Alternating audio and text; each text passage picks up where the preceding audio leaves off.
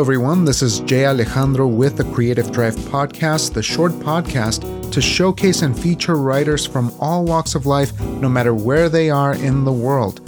Today, in honor of National Poetry Month, we begin with 3 great poems from Linda Imbler. Linda Imbler is the author of 5 paperback poetry collections and 3 ebook collections from Soma Publishing. This writer lives in Wichita, Kansas with her husband, Mike the Luthier, several quite intelligent saltwater fish, and an ever-growing family of gorgeous guitars. Learn more at lindaspoetryblog.blogspot.com. And now a few words from the author. Much of my writing is a visceral reaction to what is happening around me, or it might be the result of a niggling memory that simply won't stop tapping me on the shoulder. In a few cases, I have written pieces because a friend or family member has commented on an event and remarked, "Linda, I think there's a poem there." And they are always right. I also enjoy writing about things that interest me. I have a lot of interest in languages, philosophy, music, animals, geography, and spirituality.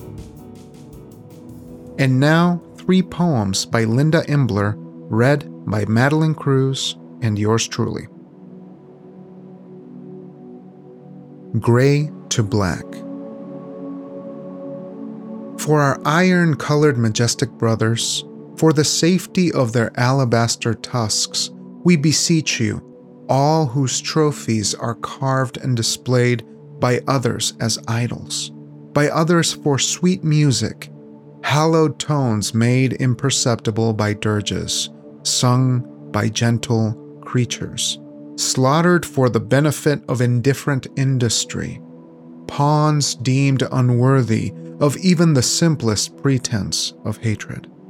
While the devil underwrites your cruel tools, engines of eradication, as the very last Titan's eye goes milky to mirror his tooth, he will call out for peace, carry your denied confession with him, away from you for your sake, for that is the truth of love. Gray to Black.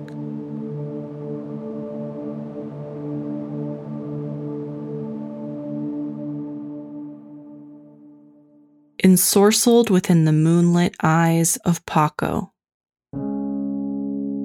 Her silly putty face worn, the dowager's palm was greased as the lightning strikes the beast. Rivulets of blood seep from sacred dogs.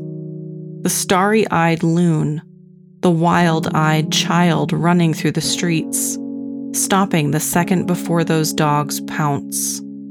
Smelling the tears, she in the childhood tent feels the old hocus pocus from outside, the hiss and blast of truth.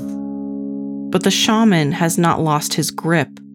Much quieter next time, the fight much less painful. Just tell the truth. Give no hypnotic promises, no serpentine ballet woven between real and false. She thinks. She feels. He promises. I'll create the moon tonight. He does. He does. A backyard incident in St. Louis. My mother checks the yard for my brother every night by flashlight, forgetting he drowned. She's so certain he'll be found. My father took the blow-up pool to the dump 6 months ago. Only 5 inches of clear water along with the grass clippings that fell off the soles of our feet. Birds and butterflies lined against yellow and blue rubber, a green garden hose sending joy and tragedy through the same tube. And each night the crickets are no guide, and the fireflies unveil no hiding places. And all the calling in the world will never flip the switch back to bright.